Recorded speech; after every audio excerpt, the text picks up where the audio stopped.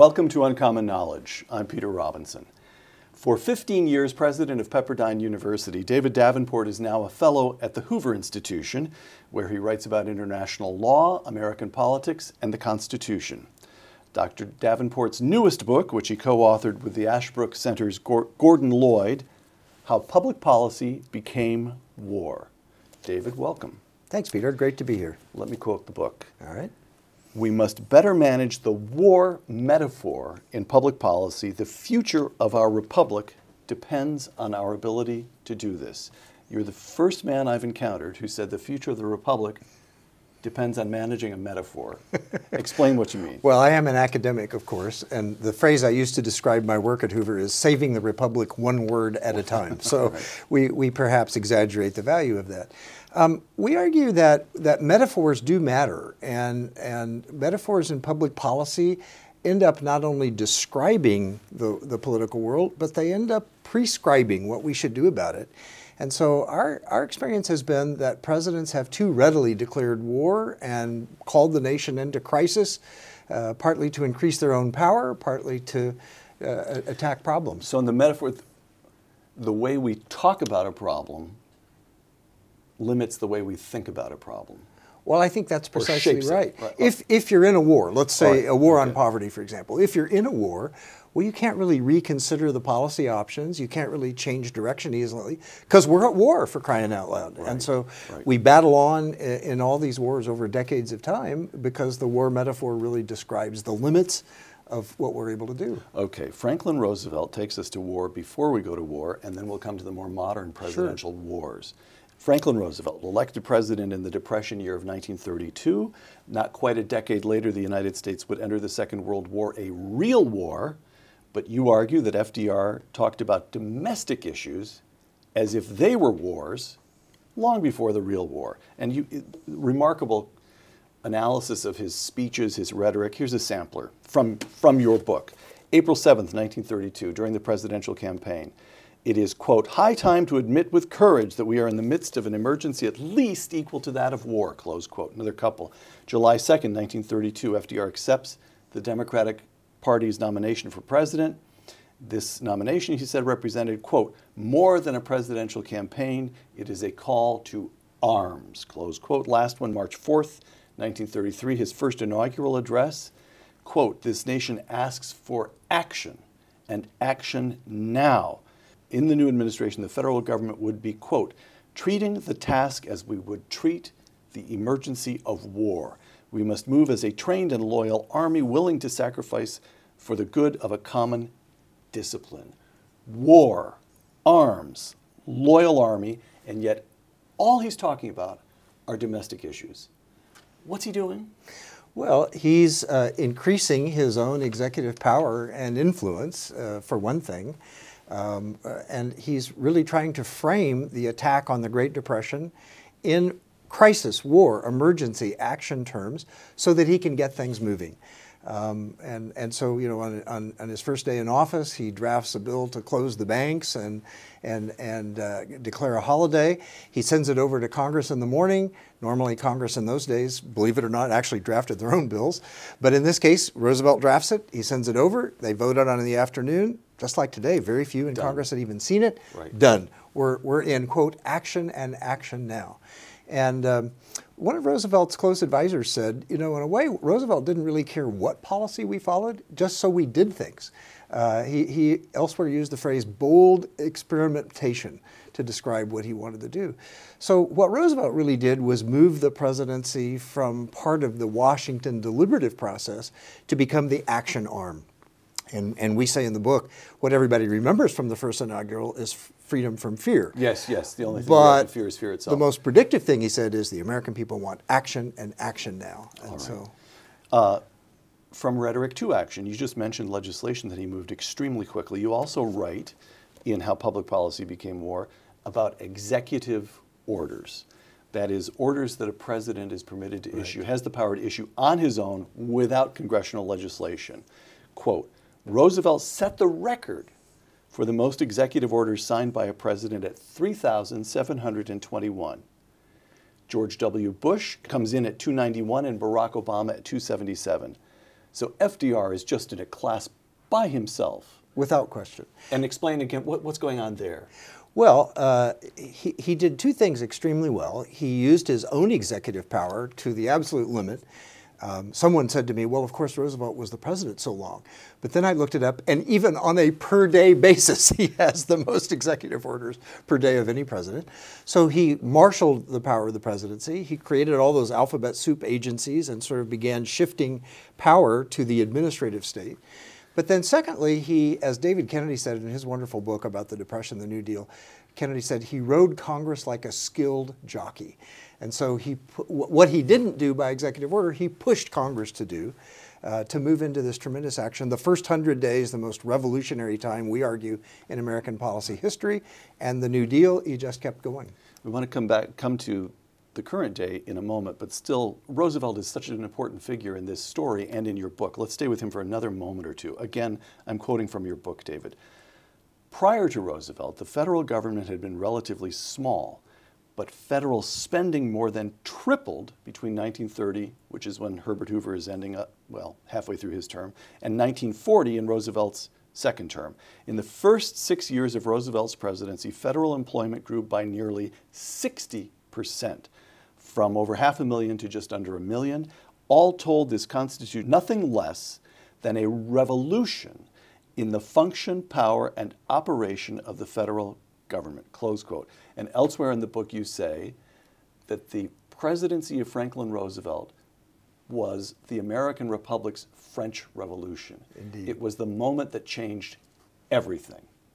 Elaborate on that just a bit. Well, first of all, you doubtless remember Obama's chief of staff, Rahm Emanuel, who said it's a shame to let a crisis go to... a terrible thing to waste, or yes. To go to waste because it allows you to do things you couldn't otherwise do. Right. And I think Roosevelt was an early case study in that because he saw in the crisis of the Great Depression a chance to begin to implement the progressive agenda, Peter, that had been developing for decades, but was sort of waiting for the right leader and the right moment for implementation. And I think Roosevelt became that leader, and the Depression provided the moment. So he didn't waste that crisis. He made dramatic changes.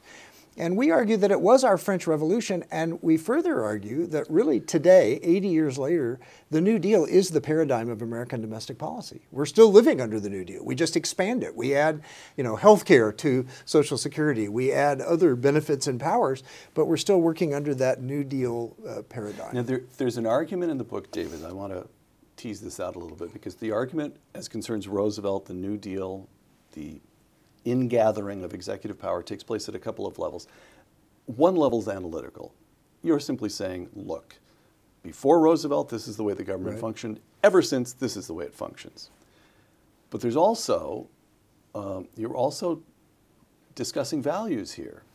And you and your co-author are pretty disapproving of Franklin Roosevelt. You don't particularly care for America's French Revolution. Well, is that no. right? Is that fair? No, I think that is fair. Gordon and I have written 3 books together, yes, and they all start in the New Deal, and that's no coincidence, because we think that is a part of the fundamental problem. That's when a major shift took place in not only our values as a country, but also in how the government operates and the role of government in people's lives. And so we think you have to start there. To understand policy today, you have to start with Roosevelt and the French Revolution and action now. That's kind of when the whole modern presidency began. Let's stay with Roosevelt just one more moment. Of course, happy to. I want to see what you do with the pro-Roosevelt argument, right? Okay. And I'll give you the pro-Roosevelt argument from the most interesting corner from which the argument gets made. Conrad Black's biography of FDR. Conrad Black being a conservative, a publisher and journalist, major figure in Canada, who's written a massive biography. This will take a moment to read, but sure, this is the argument. And I just would love to see what you do with it. I even want to watch your face as I read this. So Conrad Black's book is called Franklin Delano Roosevelt, Champion of Freedom. Quote, Roosevelt stole the arguments of the left, enacted very diluted legislative versions of them, and deprived the left of any possibility of political success. It was not just a witticism when Socialist Party leader Norman Thomas said that Roosevelt was carrying out the Socialist Party's program in a coffin. He was both the savior of American capitalism and the foremost reformer in the country's history. Thus did he deliver the country from overexposure to extremes of right and left. American capitalism ceased to be a menace to itself and became an unambiguous engine to greater and better distributed national prosperity. Close quote. Whatever he did what was necessary, and he saved the republic. Right. Well, I do think that a very important issue that Roosevelt tackled, and Teddy Roosevelt had tackled it before him, was what is the proper role of government in regulating the economy, in regulating big business? And I think, you know, some tough decisions did have to be made, and the Great Depression was the obvious window of opportunity to address that. But the notion of replacing that, this is where I have a greater problem with the argument that he makes. Replacing that with government planning seems to be fallacious to me. The notion that the government can do a better job of planning how the economy will work. And of course, that's the conceit that sort of originated with Woodrow Wilson. Right. You know, we don't need politics anymore, we have experts. And so experts can right. plan the economy. Herbert Hoover, his great nemesis, called it economic regimentation, you know, where we're going to plan what farmers can grow and so forth. So I think he did tackle some important issues about the government's role in economic regulation, and that little corner of the argument I could accept, but I think the notion of replacing that with government planning is really sort of a pie-in-the-sky solution. All right. FDR's successors, again, from how public policy became war, and I'll just list some of the, again, this is a sampler from your own book. Okay. His first State of the Union address, President Lyndon Johnson declares a war on poverty. A year or so later, Johnson declares a war on crime. 1970, Richard Nixon, this is bipartisan. Johnson's a Democrat, Nixon's a Republican. President Nixon says this, quote, "If there is one area where the word war is appropriate, it is in the fight against crime. We must declare and win the war against the criminal elements," close quote. 1977, Jimmy Carter addresses the need, quote, "to balance our demand for energy with our rapidly shrinking resources. This difficult effort will be the moral equivalent of war," close quote. And then, of course, after the attacks of 9/11, President George W. Bush declares the war on terror. Now, there was warfare. There were people shooting at and being shot and so forth. Right. But he was declaring a war on an abstraction. He was declaring a war on a noun. Right. War on terror, not a territory, not a country. All right. Presidents, I'm quoting once again, presidents from 1945 to 1963 essentially made the New Deal paradigm permanent. Post-war presidents Truman, Eisenhower, Kennedy continued to build on the rhetoric of war. And then, of course, we see it continuing right through George W. Bush. Right. And you don't like that. No, doesn't it begin to seem inevitable when we're in our 6th or 7th decade of presidents addressing domestic issues as if they were wars? Yeah, I think our view would be that we end up declaring many of these domestic policy wars because we don't know what else to do. We didn't really have a lot of policy solutions to the poverty problem or the crime problem or drugs. And so we said, well, let's declare war. Let's move into an action and action now agenda rather than a thoughtful policy agenda. But if you add up all those wars, Peter, here we are today, 50, 60 years later, and none of the wars have been won. None of the wars have been terminated. We still operate under those paradigms today. Presidential power increases as a result of this. We think that's no coincidence. Executive federal power over state and local power increases. Crime, of course, was a local issue before the federal government declared war on it. So lots of important things happen, but we don't really solve the problems. We just end up in endless wars. So the rhetoric of war moves power and resources from the states to the federal government, and within the federal government from Congress to the president. Precisely. Which would be one thing if we actually made progress on the issues. Precisely. But all that happens is a shuffling around of resources and power. The issues just continue and continue and continue. Absolutely. And as you said in your earlier question, you know, when you declare war on an abstraction, you know, a lot of obvious questions come up. Well, who's the enemy? Well, who is the enemy in poverty? Who is the enemy in the war on drugs? Are we going, and it's questions of strategy. Are we going after supply or demand on drugs? Well, we didn't really know. And so lots of questions are jumped over in the war metaphor and not carefully addressed. And then once you're in war, you can't really call a timeout and address them again because we're still in war. Right. So it has a very dramatic and long-lasting impact. You mentioned, even as you talk at one point not only about the war rhetoric but executive orders, you also talk about the National Emergencies Act, which President Ford signs into law in 1976. It's been in the news again. Your book, How Public Policy Became War, quote, as many as 28 national emergencies are still in effect. Right. These emergencies cover everything from vessels near Cuba, democratic processes in Zimbabwe, exporting goods to Syria and Liberia, to cyber warfare, export control regulations, and narcotics trafficking, close quote. No, here's another quote. President Bill Clinton alone enacted 17 national emergencies. And how this fits into your argument, how? Well, a national emergency has the effect of undoing a lot of normal constraints on a president.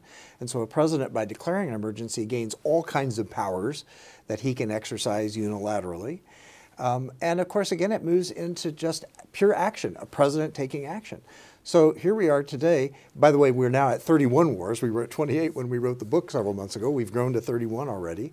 And the oldest one was enacted by Jimmy Carter. I mean, if you ask the typical American, how many states of national emergency are there? I don't think anybody would get close to 31. No. And no one would say that the earliest one was, 40 years ago, and we still live under it. So you sort of add up all of these domestic wars and all these national emergencies. You have a major shift in power to the president. You have a major shift away from deliberation in government to action. And Trump's wall is a classic example. I mean, the deliberative process actually reached one conclusion, and then Trump said, well, I don't care. I have the power to do it, and I'm just going to do it. I will declare a national emergency at the border. Precisely. And according to statute, once a president does that, unless two-thirds of Congress overrides him, once he flips the switch, he gets to spend money without without the usual constraints. He can shift resources around. Correct. Okay, so why wouldn't a president flip that switch whenever he's frustrated? Why wouldn't we end up with 31 national emergencies? Precisely. It'd be hard to resist, and has been. And has been. Okay, we start with Roosevelt, we come all the way to Trump, but now let's jump way back to the beginning, what the founders intended. Right. You quote the Federalist Papers extensively. Again, a little sampler from your book, John Madison in Federalist number 63. Quote, this is beautiful. Well, of course, they all wrote beautifully, but it's powerful and important. Quote, the cool and deliberate sense of the community ought in all government ultimately to prevail, close quote. Cool and deliberate, not the elite cool and deliberate, but the sense of our community. Right. Alexander Hamilton in Federalist 71, quote, the deliberate sense of the community should govern the conduct of those to whom they entrust the management of their affairs, close quote. Your book, you and your co-author write, if in the view of the founders pure democracy was a problem, then deliberation was the solution. Deliberation made democracy safe for the world. Explain that. A little insight into our co-authoring process. So we're driving in the car together, Gordon and I, one day, and we're getting all worked up about the war metaphor, which of course only academics can do. And then I turn to Gordon, he's in the passenger seat, and I say, so what was it supposed to be if not war? And he sat there for a while and he said, deliberation. It was supposed to be about deliberation. We sent people to Washington to represent the people. Government in Washington is supposed to be based on consent of the governed and looking for the cool and deliberate sense of the community. And so that's really what's been lost. I mean, just to take a classic... Cool and deliberate is the very opposite of the frame of mind you have when you're going to war. It's not action and action now, it's slow down. Let's think things over. Precisely. Totally different frame of mind. Precisely. And to take an example that's quite current in Congress these days, you think about it, what does Congress do these days? Well, they don't deliberate. They don't hold hearings. They don't process amendments. They don't have debates. They hold bills, sometimes in secret, until they know they have 51 party line votes. The party precisely. Leaders. Right. And then they spring it on as somebody has said, the world's greatest deliberative body, which is what the U.S. Senate has been called over time, hardly deliberates anymore. Right. And so it's the contrast is really quite sharp, as you say. The founders would barely recognize the way Congress, for example, and the president operate today. I remember suffering insomnia 2 months ago. And so I went to turn on C-SPAN, which was broadcasting. This was a rebroadcast of the Senate chamber. And it was a fairly dramatic moment. They were building up to a vote of some kind. But in the chamber, what the camera picked up was senators milling around, chatting with each other. Of course. And then the leaders, Mitch McConnell right. and his Democratic and a couple of committee chairmen, every so often they would just walk out of the chamber. Right. And you could tell that's where the action was. Right. The action was among the partisan leaders, right. not the Senate of right. the United States meeting right. on the chamber floor. All right. Fascinating aspect of the book is that when the founders called for deliberation and finding the sense of the community, it wasn't just an abstraction. It was something that very quickly was demonstrated to work. The first sentence, I'm quoting again from your book, the first sentence of the first paragraph of the first essay in The Federalist, you the reader, right. you are called upon to deliberate on a new constitution for the United States of America. And deliberate, you write, they did. Some 2,000 elected officials, these would be state assemblies, or state right. bodies, right. deliberated for more than a year and reached a decision without spilling a drop of blood, close quote. That was a dramatic event by the standards of the day, was it not? Yes, and it's really worth studying how the they ratification went about that. process. Exactly, Mm-hmm. exactly. I mean, the convention itself, as you know, decided to be held in secret. Right. There was some controversy about that. Jefferson thought it should be more transparent, though that wasn't the word of the day. But what it allowed them to do at the convention itself was to change their minds and to backtrack, which of course, I mean, if you do that today, you're under immediate attack from your party and in the media. But it allowed them to listen thoughtfully to compromise proposals. You had, all kinds of compromises that took place. And so it allowed for a certain kind of deliberation. And then they just trusted a deliberative process. They said, we're going to send this out to the states now, and the states are going to have to work their way through this. And we recorded the book, several votes that changed over time. Again, people changing their minds. Let me read that. The expected vote in Massachusetts going into the ratification process was no at 178 to 177. But the final vote was yes at 187 to 168. New Hampshire, Virginia, both appeared deadlocked going in and both ratify.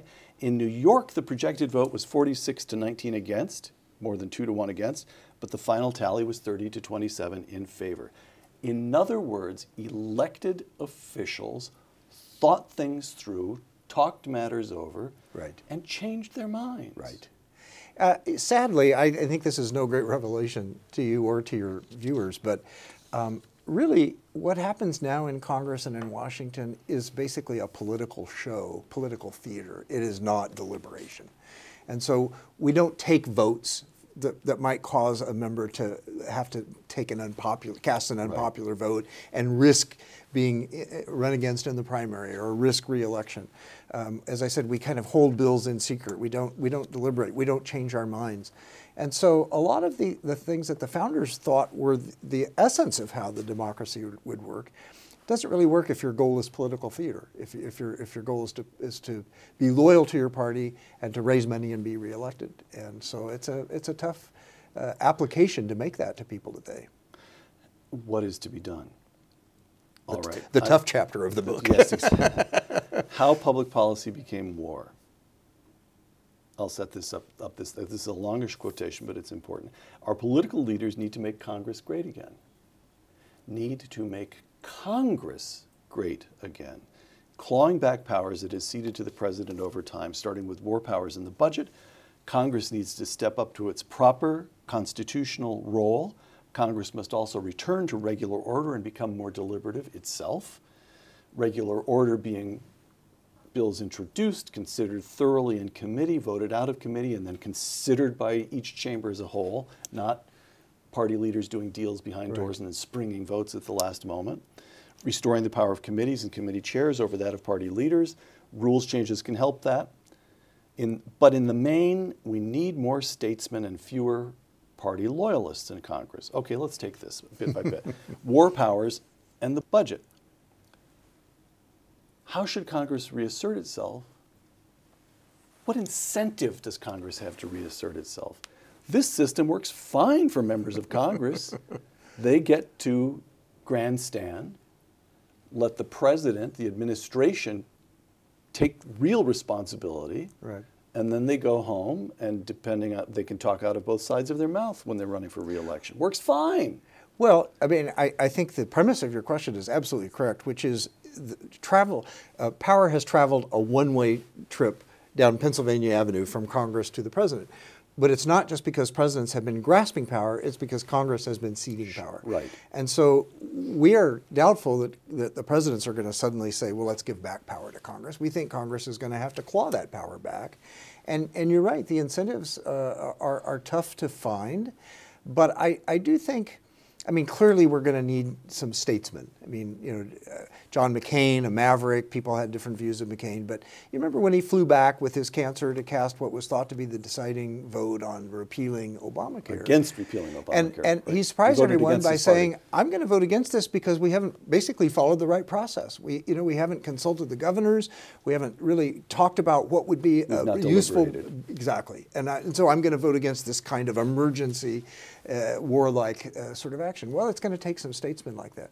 We think it's also probably going to take, unfortunately, some moments of crisis. We could see, for example, Congress deciding that the president is a little too risky on foreign policy and war, and so maybe Congress has to claw back some war powers. And so we're not sure what leaders might arise, what statesmen might arise. We're not sure what events might Do you see anybody? Can you name any younger talent that strikes you as hopeful? Here's the funny thing, Peter. You know, if people in Congress and the Senate get together now to work on a bipartisan basis, they're called the Gang of Nine or the Gang of Seven, and they have to meet in a broom closet, because they can't be seen to be out Right. deliberating and compromising. But yes, we see a few hopeful signs. There are members of Congress who have been working on immigration policy that could be useful to both sides.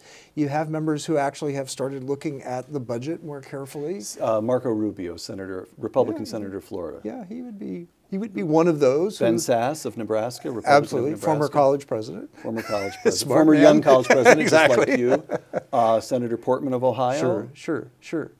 Yeah. Okay. And there are some deliberators, but the incentives are sort of working against them. But the key points that we try to make are, yes, we need to make Congress great again. It needs to, Right. Deliberation, if it's going to happen, is going to happen in the Congress. So we need to make Congress great again to have meaningful deliberation. But second, we also have to make Congress more deliberative again. It's not enough to just keep passing bills on party line votes. Could I just try a couple of thoughts that occurred to me? All right. You're the man who wrote the book, and I'm just the guy who read it. But if we are attempting to get back to the deliberative process the founders had in mind, here's a striking fact. Congress number 1 of the United States meets in 1789. The House consisted of 59 members, Right. the Senate of 22. Right. The House today is 435 full members, a couple of observers who don't have voting status. The Senate is 100. And those bodies are just too big. Right. If you're a member of the Senate and you're one of 22, you have real responsibility. Right. You have nowhere to hide. If you're a member of the House and you're one of 435, oh, for goodness sake. Really, you end up just doing constituency services. You try to get the vet a better deal in the Veterans Hospital. The idea of shaping policy, but if you're one of only 49. So what do you think of that? The institution just grew too much. There are too many of them. Well, I mean, I have no idea how you'd scale it back, but no, but I think, as I often tell students when they're asking me to recommend a college or something based on my experience in that field, I say, you need to decide if you want to go to a small college or a larger university. But what will happen is if you go to a larger university, you have to break it down. You'll join a fraternity or sorority, or you'll live in a dorm, or you'll be on this team or that team. You'll break it down and make it work in pieces. And that's how I think the federal government, I think one of the best things we could do, if I had my top 10 things to do to help make Congress deliberative again, is I would begin restoring power to committees and committee chairs. And you could have you're right, you're probably not going to have great deliberation on the floor with 435 people, but you could in committee. And so if we could begin to pull back some of the powers that have floated up to these party leaders, majority and minority leaders, and put them back in the committees. And the committees could be places of real debate and deliberation again. That seems feasible to me. David, have you ever, this is my last wacko thought, except that it's not entirely wacko. Have you ever thought about the Singapore solution? And here's what I mean by the Singapore solution. Singapore pays public officials well. There are public officials in Singapore who are paid more than $1 million a year. Wow.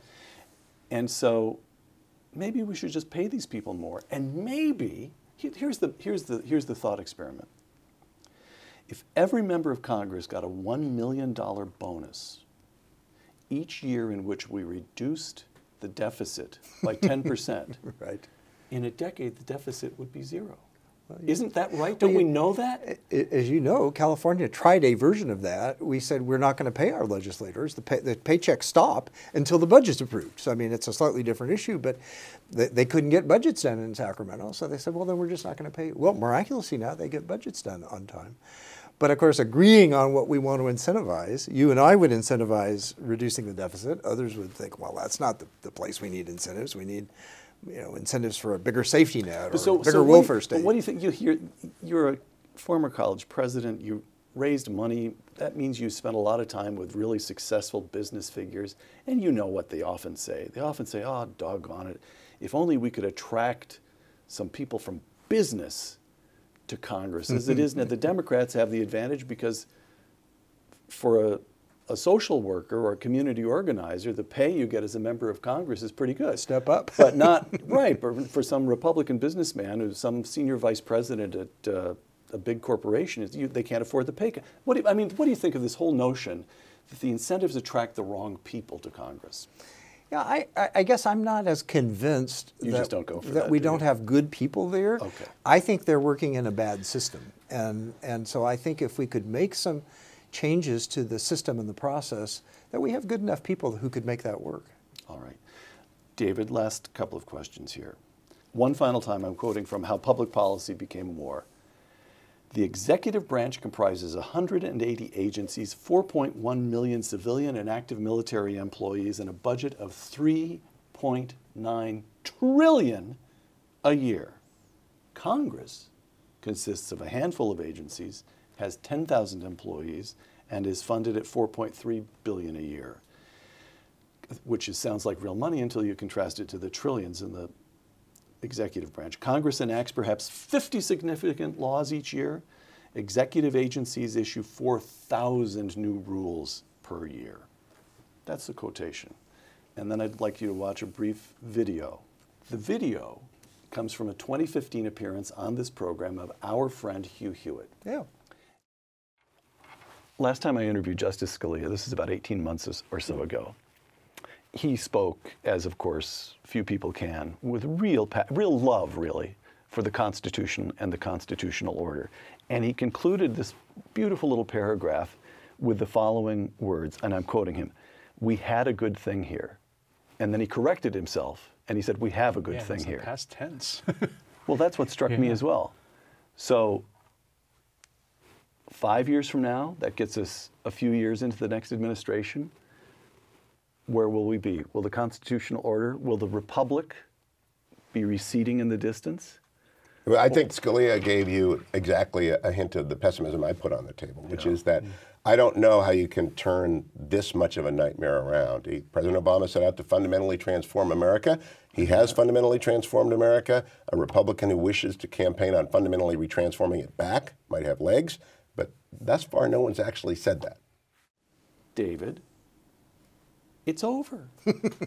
The republic that you celebrate in this book, the Republic of the Founders, has been replaced, first by FDR, but now ratified again and again and again over 7 decades, by a vast technocratic administrative state, and the old republic isn't coming back. Even Hugh Hewitt, our friend, even Hugh Hewitt, who loves the old republic as much as you do, says it may all be over. And David Davenport responds? Well, first of all, it makes me think of a bumper sticker I saw on the 405 freeway in Los Angeles in big letters at the top. There is no hope, and in smaller letters, but I may be wrong. That's sort of my sentiment. I get a little grumpy about the future. And again, when Gordon and I co-author books, we have this debate. He is more optimistic than I am.